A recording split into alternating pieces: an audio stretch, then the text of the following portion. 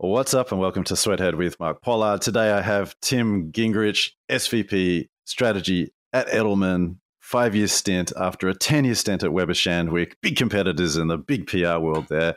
We're actually going to talk about a campaign that Tim worked on for the Dallas Regional Chamber of Commerce, I guess that is. The campaign's called Take Care of Business. It recently won a silver in healthcare at the Jay Chiat Awards, as well as a bronze in the regional category at the Jay Chiat Awards. And I thought it'd just be an interesting chat about work that's happening very much is, and I just thought it'd be an interesting chat to have about work that's very much happening in Texas, which, yes, is as big as in GDP and population as many countries in the world, but it's also somewhere that we don't always, outside of Texas, hear about the kind of advertising and PR work that's happening there. So, Tim, welcome. Thanks. It's great to be here. Now, we've caught up a couple of times, and obviously we have a bit of an overlap with the way that we think about strategy, the way that we do strategy. You're 15 plus years in PR.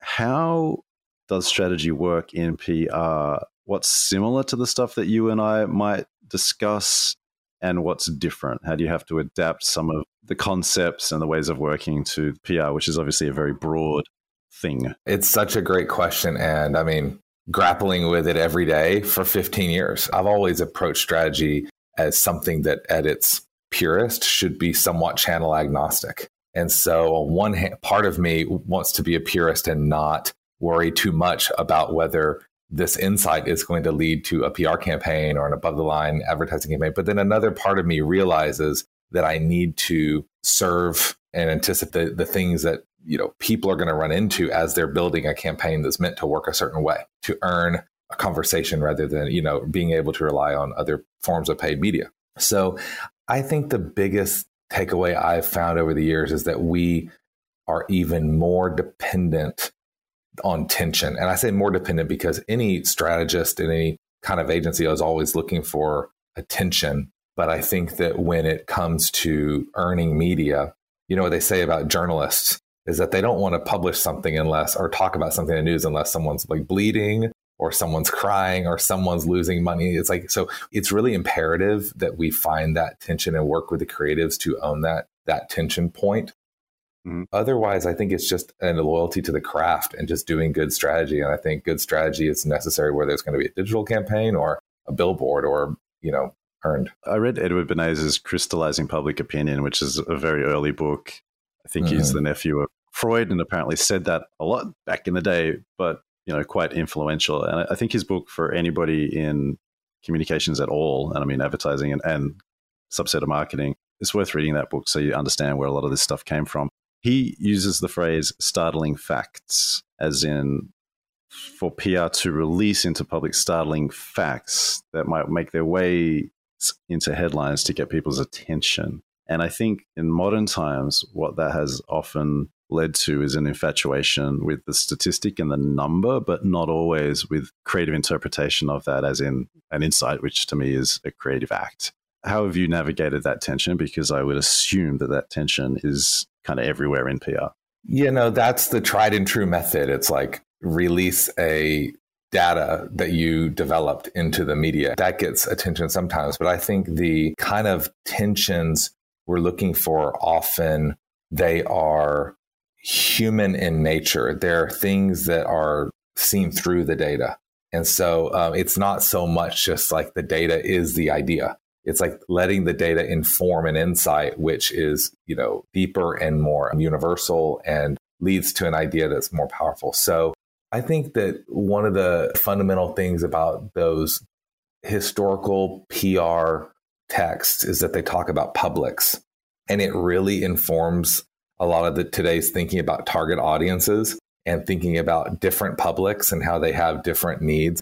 The campaign we're going to talk about today is really interesting in that regard because it was all dependent on understanding the audiences. And that's what strategists are so great at doing, is looking at a problem through the audience's point of view. So I think that, back to the question about the startling facts, it's sometimes startling to us, but not startling to the audience because it's their life. So it's about getting into their point of view, seeing it from their point of view and say, what's going to be startling to them? Let's use that as a segue to get into discussing this case study. And first of all, congratulations to you and your teams, clients, etc., for a couple of awards. You can trade on an award for a few years, you know? It's a huge honor. How many years are you going to trade on it for? As long as I can. Introduce us to the client. Who are they?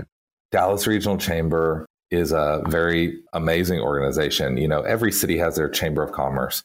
The Dallas Regional Chamber, because we have such great businesses, well-known names, headquartered in Dallas-Fort Worth, everything from, you know, American Airlines to sports teams like the Dallas Mavs and Dallas Cowboys that are very much businesses, Frito-Lay, others, the list goes on. So this chamber, I think they were named this year the Chamber of the Year, and not small part because of this campaign. They are in a city where the government, the state, local, and county governments don't necessarily do that much for various reasons. So that was the case with this campaign. There was no COVID awareness or vaccination campaign from the county or from any of the cities. From the state, you even had, you know, the rhetoric that was discouraging any kind of incentivization. So it was really up to the business community to step up. And so the Dallas Regional Chamber is the voice of that community. And they took the lead. They said, no one else is doing it. We're going to do it. Let me pepper you with some simple fact-seeking questions. Population of Dallas, Fort Worth? You're actually looking at 4 counties, Dallas, Tarrant, Collin, and Denton. So altogether, it's about 6.7 million people. It's a huge population and really fast growing. It's also very interesting because it's very diverse. It's about, I think, 28% Latino. In Dallas County alone, it's 40% Latino. So it's a very fast growing, large, and diverse population. In many ways, it's kind of a cross section of America, or maybe America 20 years down the road. This particular campaign was focusing on, was it North Texas or North Dallas? We say North Texas to kind of encapsulate that whole 4-county region. And so up there, I've been up there a few times for soccer tournaments because a lot of them happen up with this Dallas FC. Everyone flies in from all over the place because it's in the middle. Till I die. Yep. It's fun. It's fun. Definitely a lot of cars, maybe more cars than people. Maybe. Now, Dallas and Texas are known for not liking government. So for not wanting to be told what to do. What was the task or the challenge that Dallas Regional Chamber brought to you? You know, it's funny. As you know, you lived through the early days of the pandemic. It was such a moving target. When they first came to us, it seemed like a supply problem. There are not enough vaccines. There are lines around outside of stadiums around the corner. And we started to look into how we could deal with the access problem. In other words, communities that were already underserved from a public health perspective, it was difficult. It was confusing. It was even harder for them to access these already limited supplies of vaccines. When we started looking into the data, we realized what seemed like a supply problem was about to turn into a demand problem. And we went back to the chamber and we said, we actually think by the time we get this campaign in market several months down the road, the challenge is going to look very different. There's actually going to be a problem with people not wanting the vaccines. At the time, I mean, we were all like looking at this data, we were shocked, like, how could anyone not want the vaccines? But the data was actually showing that the amount of people who said, I am unsure, or I am decided that I'm not going to get the vaccine, was already in the, I think it was like, at that time, it was like 48% of people not planning to get the shot or not sure. So you start to do the math and you go, wait, if we're going to reach 70%, which was the goal set by the White House at the time, we're going to reach 70%, but 48% of people, or 2% of people said they already got the shot or are planning to get it. 48%, there's no way to reach 70%. We made a pivot right there. We said, we need to think down the road. We need to focus on the demand problem instead of the supply problem. So there's a bit of a reframe of the problem. What kind of research were you doing? Were you sitting at a desk looking at research coming in, surveys, etc.? Were you talking to people on the street, visiting homes? What did you do there? This is one of the situations where we were very fortunate. There was so much data coming in, right? Certainly the CDC was tracking, the Texas State Department of Health Services was releasing every single day vaccination numbers. The Texas Tribune, which is a local statewide publication along with the University of Texas, was doing research that was coming out into attitudes toward the vaccine that they were putting out, which is very helpful.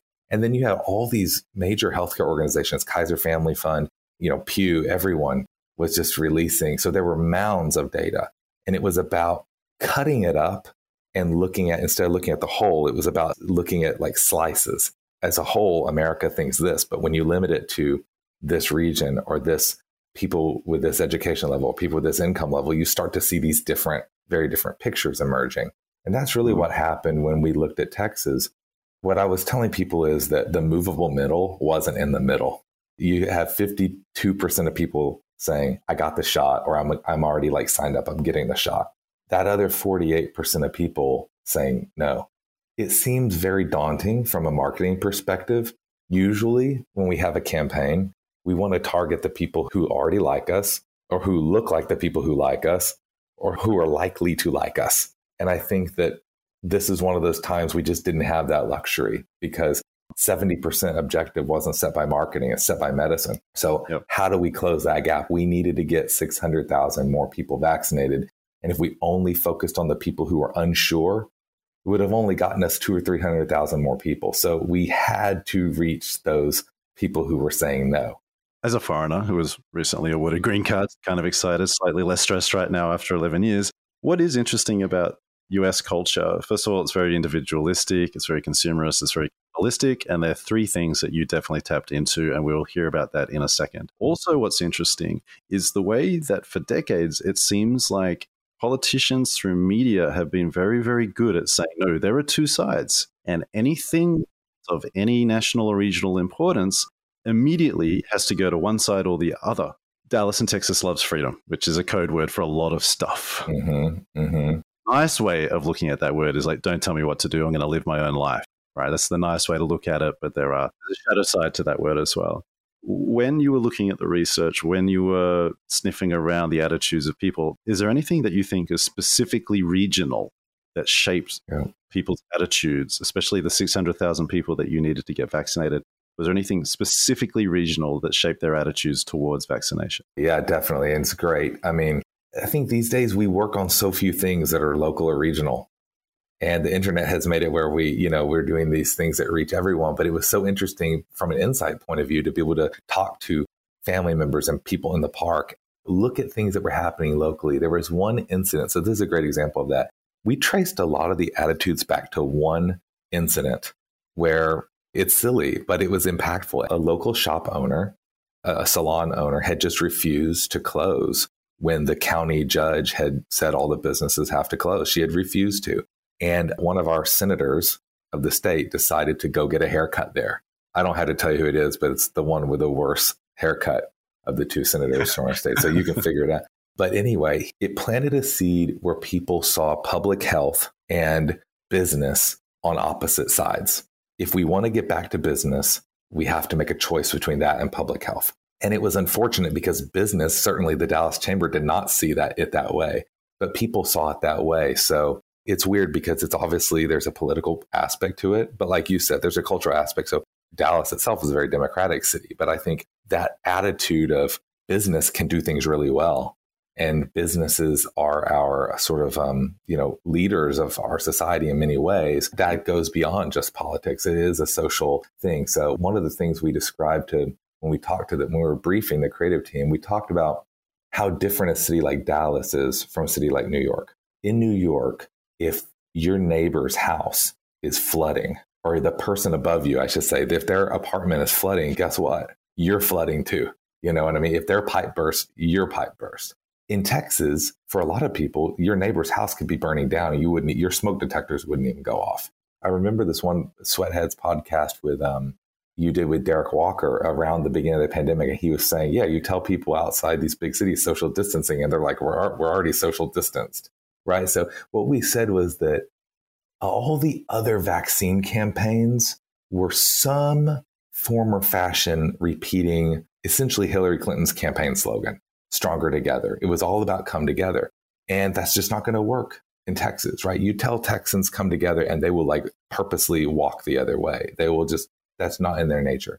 I'm stereotyping, I'm making generalizations, but I'm 100% confident that 9 out of 10 Texans would agree with me on that. And I say that as someone, you can hear from my accent. I was born and lived many years in Texas. So what we said was that we have to find another reason that it matters to them. And it can't just be come together to come together. It has to be come together for something else. You look around Texas, there is not mountains, there are not rivers, there's no beach. Why do people come there? Why is it the fastest growing metropolitan area? Why do people stay? It's for jobs. And if the economy is not going to do well and people are going to lose their jobs, there's really no more reason to be there. And so that was our key. And the research was showing, like back to talk about Publix and the startling facts. If you looked at the research for the whole country, the most influential people were your doctor or scientists or clergy. When you talk to people in Dallas, it was like overwhelmingly 60, 70%. It was like my employer. That was the most trusted person they would listen to. The employer was the most trusted. The employer. And, you know, I think a lot of it's like, you got to understand, I mean, a lot of people don't even have a personal physician. I trust my personal physicians for people who have one. If you spend your days trying to get into people's heads, but are interested in strategy classes, books, and events that get into your head, visit sweathead.com. You can pick up the Kickstarter-funded book, Strategy Is Your Words, by me. Find out about our monthly membership, online classes, and the company training that we do. Yes, this was an ad, a gentle, gentle ad. Back to the interview. Just before we go into describing what the campaign was, I appreciate that you were telling us two options that you looked at. One was more collectivist, which I'd imagine a country like South Korea would have followed, for example, which is like, we got to keep each other safe because we have hundreds of years of collectivist culture, and people would probably mostly go along with that. Dallas and Texas, very opposite, probably number one in individualism in the most individualistic country in the world. Can you recall two or three other angles that you considered? We talked a lot about competition early on and exploiting competition because we thought, well, look, if people aren't going to unite, then why don't we just do the opposite? What if we created a rivalry? You know, you see this in the sport. Dallas, you know, this is from soccer perspective, but Dallas is such a sports city. It goes for all this. Texas. Why? Texas has 3 NBA teams, right? Like Mavs and Rockets and the Spurs. So I think that independence comes out through competition. So we even explored, like, do we set up a rivalry and see Houston, Dallas, who's going to get to 70% first? You know, that was certainly something we explored.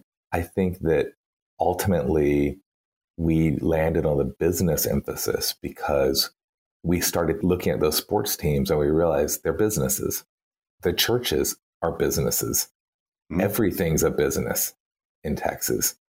Can you explain to somebody who's never lived here the sort of acquiescence, acceptance, maybe the enjoyment that a lot of people, especially in Texas, but I'd say broadly speaking in the US, a lot of people, not all, have in being kind of a willing pawn in capitalism? It's something that a lot of people don't regret, or resent's a better word, right? Help us understand that a little bit. Where's that come from? I see what you're saying because, you know, in many parts of the country, if you said, we need to get vaccinated, this is the best way to support businesses, people would be like, I don't give a care about supporting businesses, right?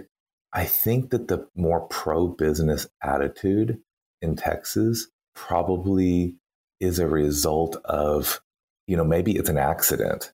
It's like because the government, the state government has purposely weakened the public and government's role in solving problems, it's forced businesses to step up. So therefore people can see, okay, businesses somehow did something, businesses, you know, I don't necessarily personally, you know, I don't know that that's always the right way. I think that there's many good examples though in Texas. So public-private partnerships, you know, many parks, many things are public-private partnerships. So that has basically given people that sense, okay, this is a good way to solve problems is by involving business.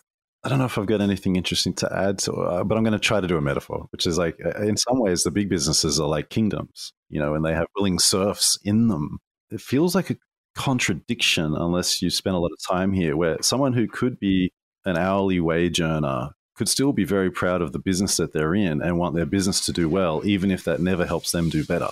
An outsider would think that maybe that's not rational, that maybe they should demand more from their businesses, for example.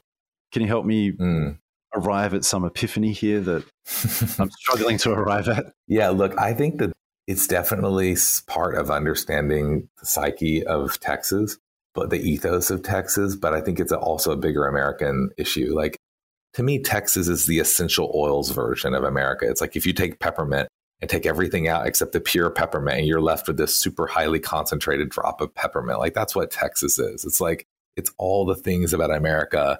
And it's just like that essence. And it's just boiled down to this really intense version. And, you know, you can see it in the size of the flags. right? As you drive down the road, there is for historical reasons and many reasons, there's a entrepreneurial mindset that I think wants businesses to succeed and wants to see them rise with a mentality that, well, all boats rise. If those businesses are doing well, we're all going to be doing well. So the campaign was called Take Care of Business, and it had a line in it, protect people, protect paychecks.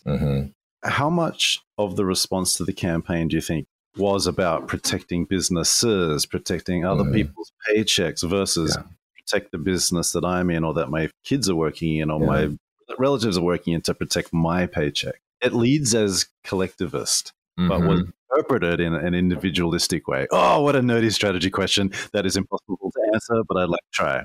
Look, I mean, we were definitely trying to pull off some very complicated mental ninja moves, right? Because, we need people to come together and do it for a bigger reason, but the reason has to be grounded in like something that can benefit them.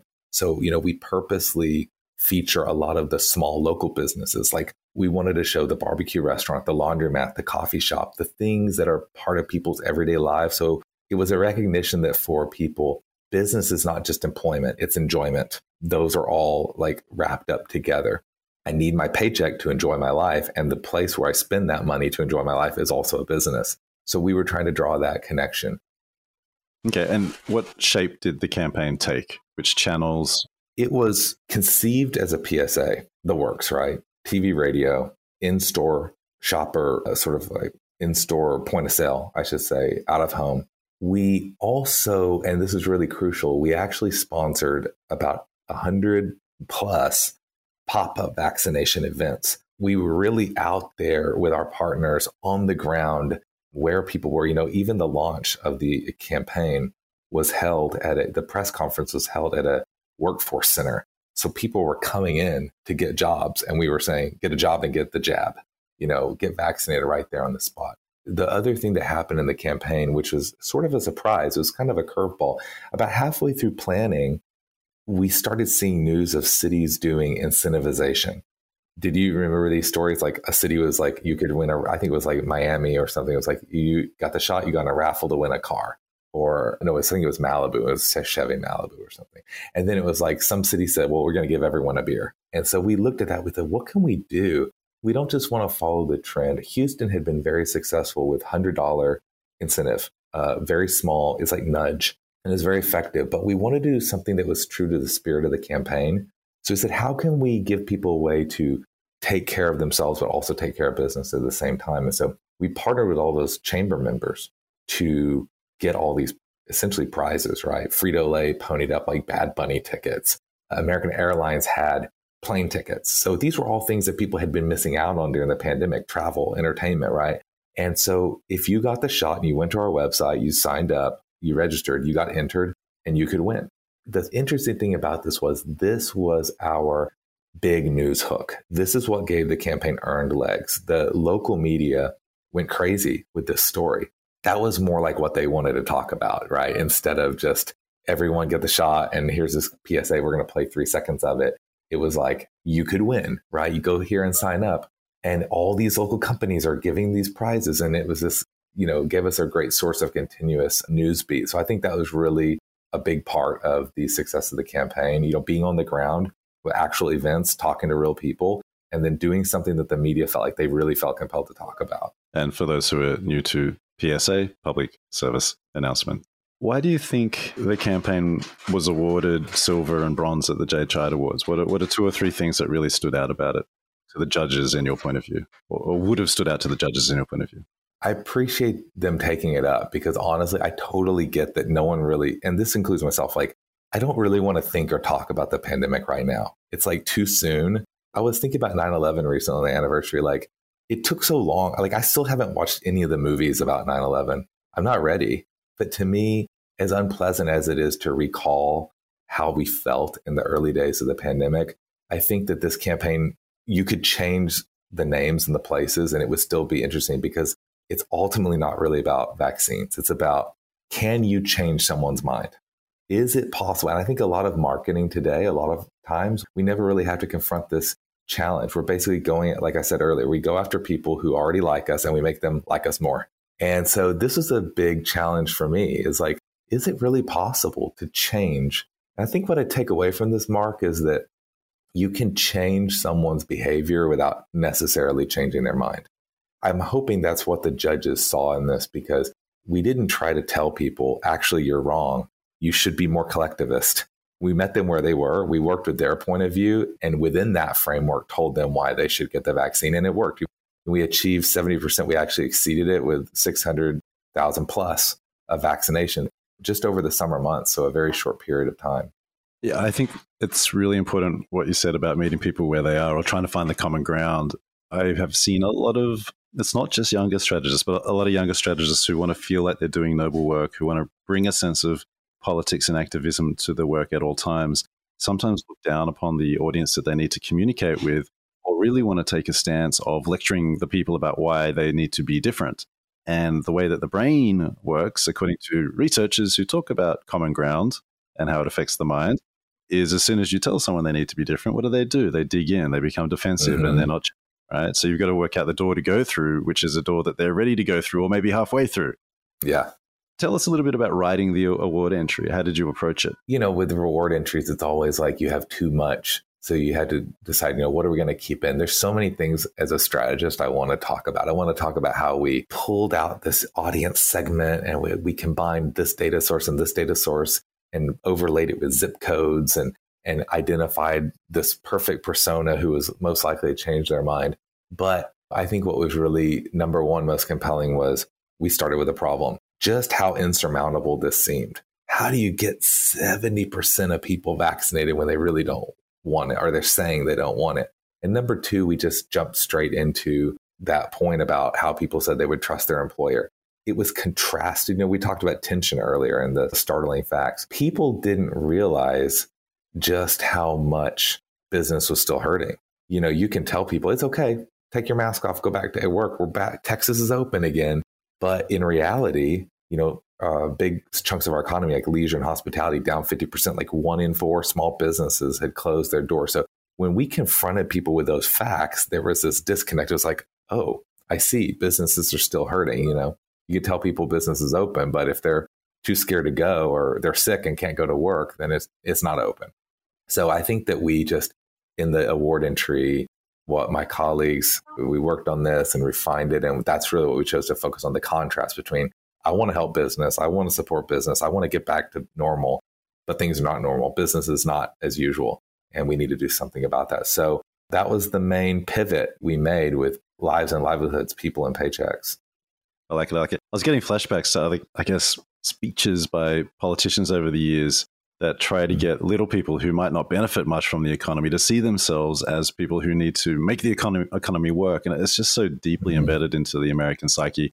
Not everybody, but I think on a mainstream level, everybody is concerned about the economy. It's interesting because we see it now. We see it right now, with inflation. I mean, totally different context, right? But with inflation, I think that there's a lot of interesting research now about how people want to support local business, or they want to do the right thing and buy a certain kind of product, but then like cost becomes a real factor. I think that sometimes, maybe because we've, America spent so long sort of doing propaganda and PR, pro-capitalism PR during the Cold War, and discounting anything remotely related to socialism or the Soviet Union, that sometimes we forget the importance of class.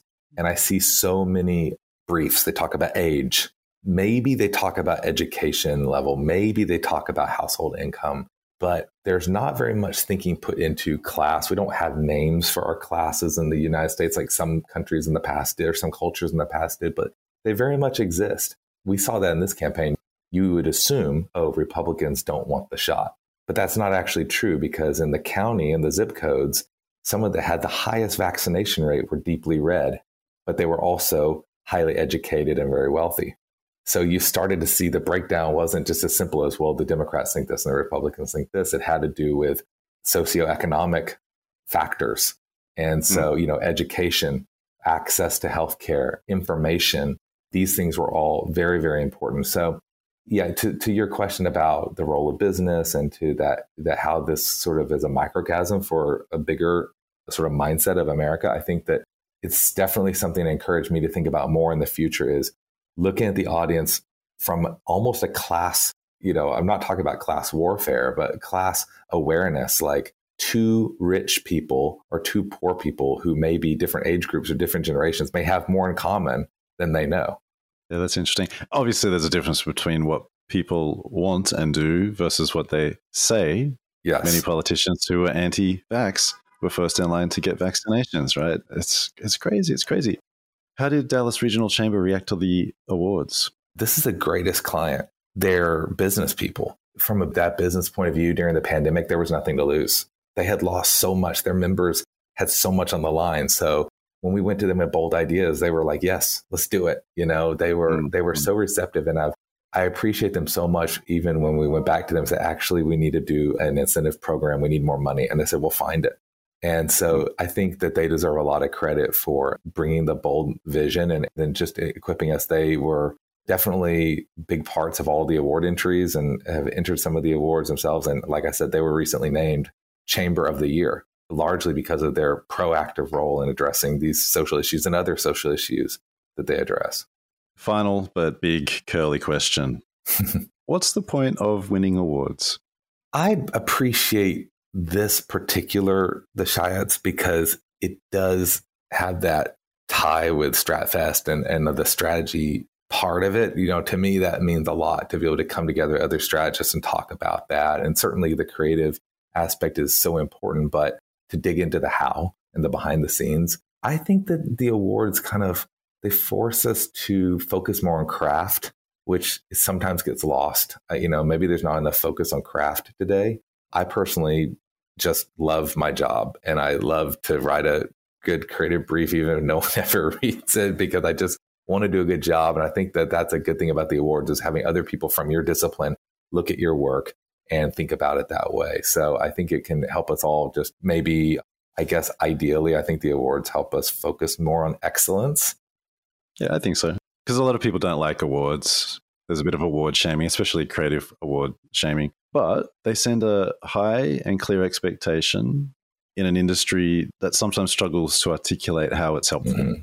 Right? So I think they're useful. If people want to see this campaign for Dallas Regional Chamber, where's the best place to look? It's still living on the web. Take Care of Business, DFW.org. DFW means Dallas Fort Worth. So Take Care of Business, DFW.org. And you can see the videos that we created and English and Spanish and some of the other assets. There were also all kinds of toolkits for businesses to use with their employees. And I think it's a nice spot. It really demonstrates how I think we captured the mood of that time, which is we all just wanted to be free. I mean, I think, you talked about how that is a loaded word and it's a code word. It means a lot. But I think that if we're honest, no matter where we fall on the political spectrum, we all wanted to be free. And maybe we're still feeling that now. I wish it wasn't as relevant today as it somehow still is. Maybe it just reflected something about all of us. So love it. And if people want to find you on the internet, where is the best place to look? Probably in the comments section of Sweatheads on Facebook, but I'm on LinkedIn, mostly Tim Gingrich. I'm like one of the only ones. So Tim Gingrich on LinkedIn, and yeah.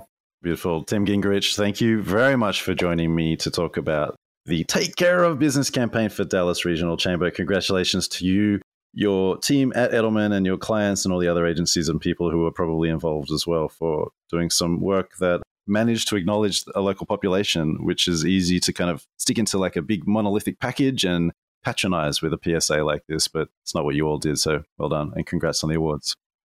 For this stimulating conversation and great questions, and it's been awesome. Thank you.